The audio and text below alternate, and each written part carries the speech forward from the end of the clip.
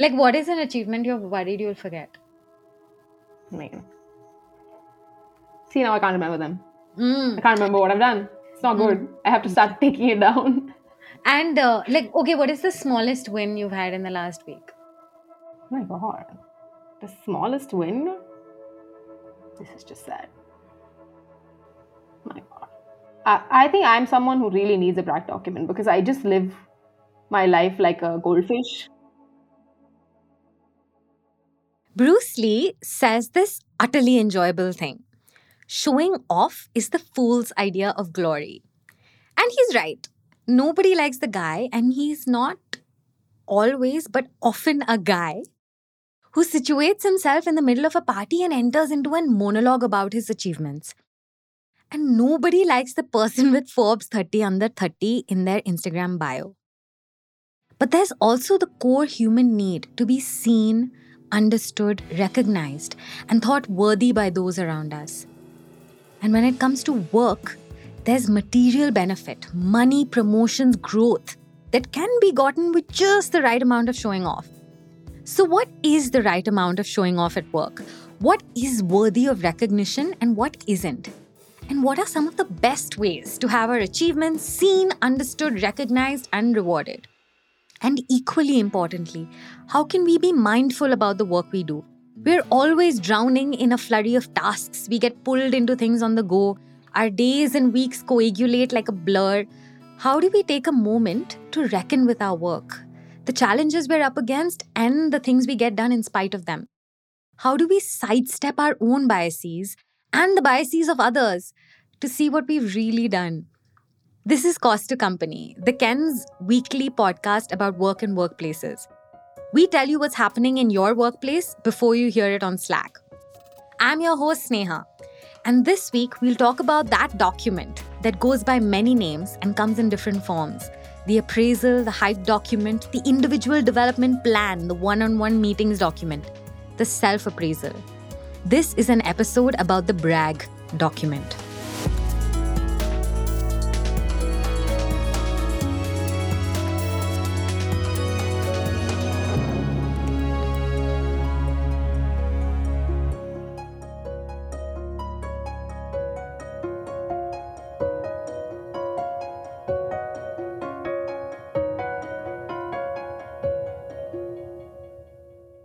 Theoretically speaking, it's supposed to be in a company's best interests to recognize, reward, and incentivize talent. Most businesses have some sort of mechanism to make sure it happens frequently enough, fairly enough, meaningfully enough. Some mechanisms are more familiar to us than others. So the processes was pretty archaic, right? This is Ketan. Ketan manages marketing at a 2-year-old startup called Zaddle that's backed by Y Combinator and AWI. It's a hybrid and online event platform. I found that Ketan's a manager who leans heavily into his emotional intelligence in his managerial process. But you'll hear more about that in a bit. So somebody decided that, this is an Excel sheet or a Google sheet, and these are the fields that we want you to know about, and it would ask you all about what you've done over the past 1 year, right? So you would scramble through your Slack messages or emails or your Trello boards and do that whole process where you have to figure out what value you added and then kind of fill that form. It took hours to fill that form because, you thought that a lot of people will read it, they will pay due attention to it, and, you did your best. And then you hope for the best, right? So pretty much similar to what I've seen across a lot of companies. There are 4 or 5 fields where you have to justify your performance and your value to the organization. And what were the fields typically? So there were things like what are your top 4 achievements of the last 1 year, or where do you see yourself in the next year? What are your goals? What are your ambitions? Pretty free form, open, random stuff like that. It's the way most businesses do it, and yet only the rarest of manager does justice to this process. And come appraisal season, it doesn't always amount to much. We have to do this, so okay, might as well get it done with. And for the longest time, right, most organizations believed in that bell curve appraisal, where even if you're good, you have to fit into the middle of the bell curve because there's only 5% at the top or 5% at the bottom. So, you would generally avoid the 5% at the bottom. But, everybody's got 20%, so chalo, theek hai, 20% types, right? And, you would give it an effort ki haan, 20 ka 25% ho jaye, but most of the times it was kind of cast in stone. But yeah, a lot did get missed out. So, for many of us, the process of having a body of work seen and recognized still involves annually writing a series of rushed personal essays in an Excel sheet and an understanding that even if the essays are eloquently argued, it may not amount to much. But if this is the kind of appraisal process you have, it may help to remember that there are worse. So, in many years of being a journalist, we actually had no system of appraisals at all.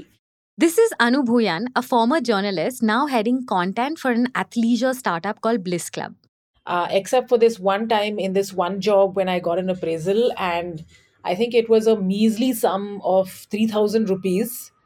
So that was actually really the only appraisal process that I'd ever had once before this. And it was also not a process where we were part of the discussion on the appraisal. Like we were not actually we were not asked to talk about the work that we'd done, and we were not actually given any feedback from the organization at all either. It was just a sort of, like they give us Diwali May, they give us like Cadbury's chocolates. So like that, we once got 3,000 rupees. Yeah. And just to make you feel better, we'll also let you into another appraisal process from hell. So I used to work at this pretty well-known publishing company. It was my first job. I was there for like 2-ish years. This is Aditi. Aditi is a colleague and an editorial designer at the Ken. We'll let her tell you the rest. So we were a team of about like 15 to 20 people, and we had 2 managers. Both of them would do this thing. There definitely was an Excel sheet on which like each person on the team would have a separate page, and they would basically like keep a track of every single mistake that you made. And then they'll like kind of bring it up during appraisal season. The document itself was for recording like day-to-day mistakes that you made, like, oh, she like sent this email out too late, or this person like forgot to reply to something, or like, and it'll be things like, oh, you forgot to copy me in an email to the UK. So in Aditi's appraisal process, the bar was perfection. And the manager sat down an employee during the appraisal and listed with granularity and specificity all the ways in which that bar is failed. Of course, most of Aditi's colleagues either quit or all but quit. Nobody ever got a promotion. Nobody ever got a meaningful raise. But even with better systems of appraisal, we miss so much of the real fabric of work, the real mark of talent. Like, is there a particular skill of yours that you feel like got missed in those appraisal cycles? So in an organization, when an organization is growing, you have a lot of these different teams. You've got legal, you've got finance, you've got admin, you've got, tens of teams, right? We're back to Ketan from Zadl. And legal and finance teams are not easy to get work done from, right? Because they have so much on their plate on an hourly basis that it's nearly impossible. So one of my core strengths is that I can get things done from those teams because I go beyond that transactional thing, right? So how do I capture that? You make friends. I make friends, yeah. That's my priority, right? I want to make friends first, and then when I empathize with them and understand why they can't do what I'm asking for them right now, they typically try to make an exception. ठीक है यार, अच्छा अभी कर लेते हैं, next time से ध्यान रखना. So things get done. But how do you bring something like that in an appraisal, right? So yeah, that was something that I've always felt are soft skills, and it's very underrated to get things done in an organization, especially if it's growing rapidly. How do you capture empathy in your appraisal? How do you document the softness with which you get work done? Asking people about their kids, the work of keeping a team's energy high and spirits afloat, sharing marginal improvements in process with colleagues, the stuff that actually helps with business goals. How can we have the small work we do, the emotional work, the work we do in affecting each other, seen, recognized, and rewarded? Yeah, correct. So I'll give you example. This is So we Ashwin, who used to do works in lot of product at these Meesho. experiments. So I'm on the product side of things, and we used to do lot of variant testing, as you call it, right? When I asked Ashwin what his wins at work have been in the recent past, he could rattle them off fluently and confidently. He did not fumble. Recently, for example, he helped automate a system to homogenize groups in his A/B tests, a process that saves him time daily. His manager called it magical. And pretty soon, his team members were asking him for the code. He also recently did a competitor analysis that was useful to the product team he works in, which he also explained to me fluently, compellingly, and in detail. He made a useful suggestion at a meeting, and his suggestion was appreciated and implemented by the team. I was recently recognized for it. Okay, so they do this by quarterly all hands, in which they give some sort, the company has our mantras like speed over perfection, being user first, first principle thinking. So I got a reward for speed over perfection. They announced it, my name, gave a certification so that you can post on social media and just, have a sense of pride, ownership. If Ashwin is doing good work, he's also having it noticed and he feels rewarded. Ashwin's confidence is informed, it is valid, and it is tightly presented. And this is because Ashwin takes his individual development plan seriously. So we have this internal system called individual development plan. And by the name of it, you would recognize this as a framework to actually identify our competencies and strength. But at the same time, it serves as a document or a pager, whatever you can call it, to actually reflect and add the bullet points wherever you had those small wins and the things you promised yourself and to the manager before the start of a quarter, let's say. And basically, when you go ahead and when you do that, execute them, you tell the manager and you have those documented with you. You track the progress, you update it. Ashwin spends some time on the document at the beginning of a quarter when he maps his goals for that quarter with his manager. Every 2 weeks after that, he spends 25 minutes updating that document with his smaller wins. Ashwin began taking the IDP seriously as a brag document because he'd seen his manager take it seriously and reap the professional benefits of it. He's disciplined about it because he believes it is important. I believe it gives me an edge over anyone who is not updating because you get to know your work first of all. You have clarity on what you have done, what you have not done. You before going to the manager and actually speaking, you identify yourself that what are the things you haven't picked up yet, which are you are expected to do. What are the things you could have done better? What are the small wins you should be telling your manager. So that clarity, when you have it, and if you go ahead and present in a concise manner to your manager, because we have a limited time on one-to-one as well, and we can't just having the fun and laughs. This new form of appraising employees, informally and frequently in one-on-one meetings that are then captured in a doc, is increasingly the norm rather than the exception. By some estimates, a third of businesses in the US have abandoned the annual appraisal, and the new form tends towards more often and more casual. And to be clear, it's not just the Silicon Valley startups, but established businesses that are making the switch. Adobe, Juniper Systems, Dell, Microsoft, IBM, Deloitte, Accenture, PwC, General Electric have all ditched the annual personal essays in the Excel sheet and replaced it with documentation that's more informal and more frequent. This is Ketan's process. We call it a one-on-one better meetings template. Better We meetings have template. we've introduced this on Coda for the marketing team, right? And the idea here is that with my team, I have a one-on-one every week, and with my indirect reports, I have it once every 2 weeks, right? So everybody's come prepared to the meeting. We know we have these 5 things to talk about. We have these 2 or 3 blockers to solve. We have wins that we need to celebrate one-on-one and then with the larger team, right? So those things get captured, and it's a question of discipline. It's more discipline for me to work with my team than for them for me to just leave it to them and say, okay, you fill this and we'll look at it when I get the time. It doesn't work like that. The document that Ketan collaboratively co-creates with his reportees is Square's one-on-one toolkit, and it's available on a software called Coda. This toolkit has 6 buckets. The first is the partnership agreement. The partnership agreement is between me and my -1, where we come to terms, and not just -1s, even my indirect reportees, where we come to an agreement on what works, right? There are some people who are early morning people, and there are some people who are late night people. So even small things like, when do you want to do your one-on-one? Are you comfortable between this time or that time? a lot of them have family responsibilities, kids coming from school, so you can't do anything during that lunch hour, for instance. I can't, for instance, right? So we get on agreement on those things.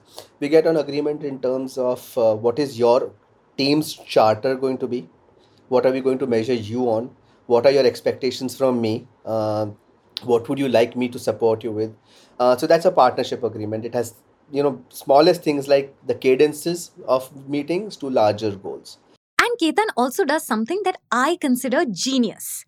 He uses emotions as an indicator of accomplishments. Then we've got things like one-on-one meetings and their templates and what we capture. So any actionable gets captured there, right? And that one-on-one meeting starts with how you're feeling. There's a question that says how you're feeling, right? And this is, there are And what kind of responses do you get? so this is we've kept it simple, right? Because the spectrum of human emotion is so large that you can't really leave it open-ended, right? Correct. So we have things like I'm doing great because, right? I'm doing great because I've met my numbers for this quarter. I'm doing great because this piece of content did phenomenally well. It could be the smallest thing. Or I'm anxious because I have a product launch next week, and or I'm not feeling well, right? So we have that, and it's a check-in question that I make a point to ask every time. That's the first thing we start with, right? Over the last 2 years, ever since I moved to a completely remote job, I've realized. If a reportee is anxious, then Ketan uses that feeling to document what the employee is up against. If a reportee is feeling happy, Ketan uses that feeling to document the accomplishments.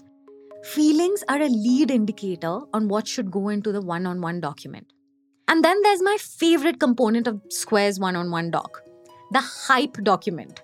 The hype document is where an employee records all their wins, big and small. Okay, how often would you recommend updating the hype document? As soon as possible. If you want something, just upload it there. You'll forget otherwise. And what is the smallest thing that we should remember to document? Because I feel like so much of it is like, not a big deal. But taken together, it amounts to something meaningful. So what do you think is the elemental? The elemental is, even if I say a job is well done, go ahead and take a screenshot on it, right? And put it out there. If you're getting kudos on the back on one-on-ones with some other teammate, put it on. If you've been able to solve a problem that you couldn't solve without purchasing, say, a plugin or a tool, put it out there, right? You've saved us money, so why not? So I mean, there's no benchmark for what is the smallest thing. There is nothing is too small. Nothing is too small. So Ketan's process as a manager is first setting parameters for engagement with his team. Second, updating that one-on-one document with each member of his team and making sure no win is too small to document. Even the ones that take place externally, whether someone's doing interviews, getting recognized on social media or by other platforms, any learning someone is doing outside work that can be useful to the business goals, everything counts. There's also a section on this template called Mentorship and Development, where you can document the work you do for your team members, in hyping them up, in giving them room and space to shine, in giving confidence, a listening ear, a safe place to be. Work that does benefit a business, but usually goes unnoticed and unrewarded. What is otherwise known as emotional and effective labor. Labor that is often, but not always, associated with women. Usually what we've seen is that the entire year has been fantastic, but when it comes to appraisal, the economy is not working, it's tanking, external conditions, the company is not in a good spot. Because of all of that, at the end of the day, the employee suffers, right? And which is not fair. If you do this on a regular basis, you know that there's been consistent performance. And one thing that we're doing, and we can do this because we're still a small company, is that we don't need to wait a year for an appraisal, right? All of us have a 6 months probation period. We can do appraisals at the end of those 6 months. We can do appraisals at the end of 9 months, 10 months, whatever. It largely depends on the 1+, and what the 1+ is the manager, we call them 1+, who is in charge of the team or function, and they feel that somebody's done an exceptional job, they should be rewarded. Appraisals whenever you deserve it. Wow. If Ketan's is collaborative, Anu's brag document is introspective. Yeah, Sunday evenings is when I kind of ruminate on what the previous week has been and then make the direction for the week ahead. And while Ketan thinks no win is too small, Anu only documents specific kinds of wins. I think the notes that I'm specifically making for myself is in terms of whether I have been able to bring structure in a chaotic situation. I'm definitely looking at whether I've been able to put processes for myself as well as my team that has made work and workflow easier, and where my team can also start feeling less pulled in all kinds of directions but more consolidated. Anu is adamant that wins that are procedural, structural are the only wins she needs to document. Why is the one-time thing not valuable? Why does that not deserve to be documented and appreciated? In the larger scheme of things, a one hit wonder, whether it's in pop music or at the workplace, like what can you do with a one hit wonder? It means there's nothing reliable about that one hit wonder. So one will have to either produce brilliance at a certain reasonable frequency, or at least offer maybe not brilliance but greatness, and offer that greatness and offer that excellence as often as possible, often enough. One hit wonders in Anu's books don't count as a win. Only structural changes that benefit the business in the long run, only those make it to Anu's brag document. Which is to say that there are as many templates of doing the brag document as there are people making them.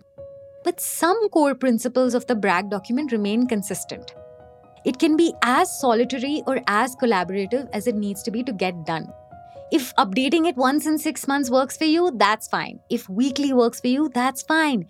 If once in a few years works for you, that's also okay. It can be as infrequent or as frequent as it needs to be to get done.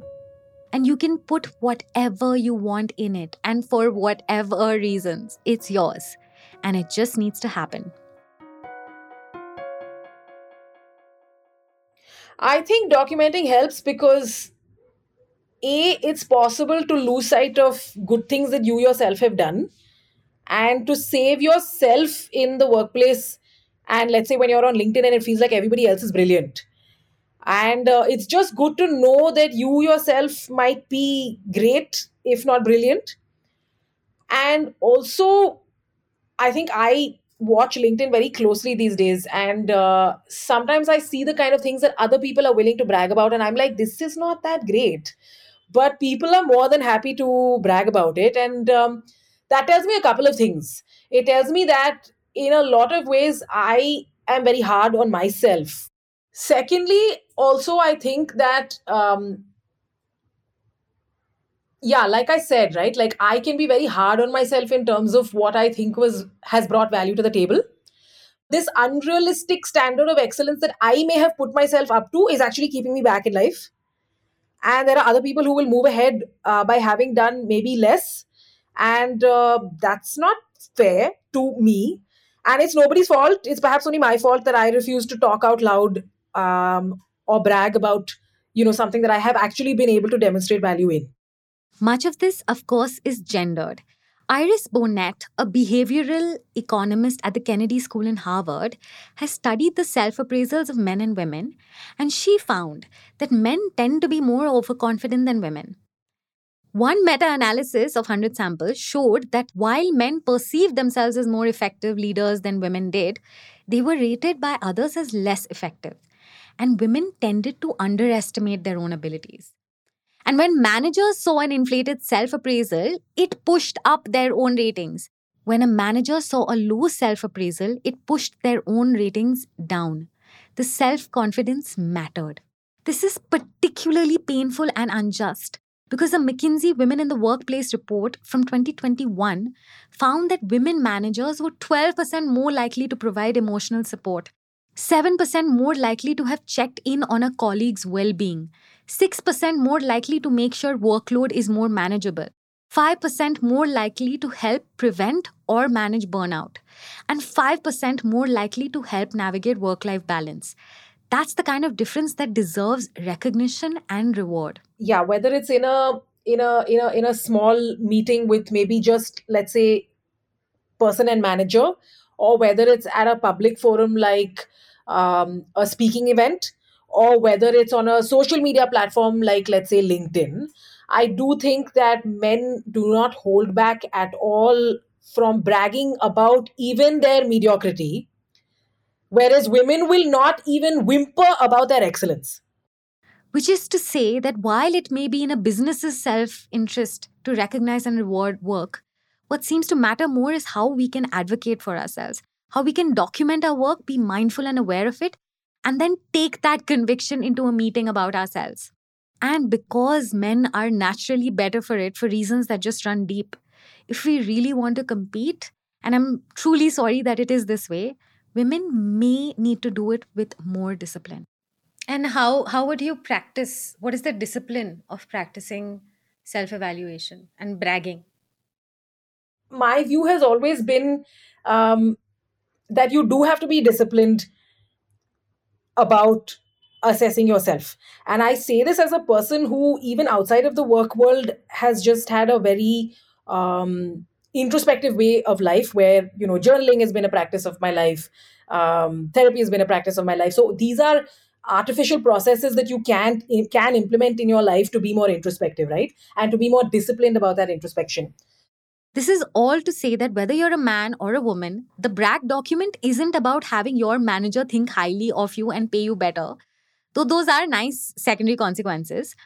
On the contrary, creating and cultivating and nurturing a brag document is a process of self-determination, of exercising autonomy, of closing the door on the outside world and saying, it doesn't matter how my business appraises me, how do I deserve to see myself? It is the first line of defense against a bad manager and a first line of attack with a good manager. It's about reminding ourselves of our own competencies. It's about remembering that we're connected to and depend on our colleagues, and they in turn are connected to and depend on us. It's about sitting for however long, however often with ourselves and saying, I am your witness. Even if no one else does, I see you. This was a podcast from The Ken. This episode of Costa Company was written, hosted, and produced by Sneha Vakharia, with audio engineering by Rajiv CN. The theme music was composed, written, and recorded by Sand Dunes. If you have thoughts, feelings, or episode ideas, write to us at podcast@the-ken.com. If you like the podcast and want to know more, follow The Ken Web on Twitter, Instagram, and LinkedIn. Don't forget to give the show a 5-star rating on Spotify or Apple, and follow us wherever you get your podcasts, so that you get a notification when the next episode drops. I'm Shrivar, and next week I'll be speaking to you about the unique relationship that my generation, Gen Z, have with working from office and subsequently working from home. Contrary to popular belief, most of them actually like working from office, but they're not coming back, even if they have the option of coming back, because their colleagues aren't either. Anyway, it's a conundrum. As one of my guests puts it, it's a chicken and egg problem.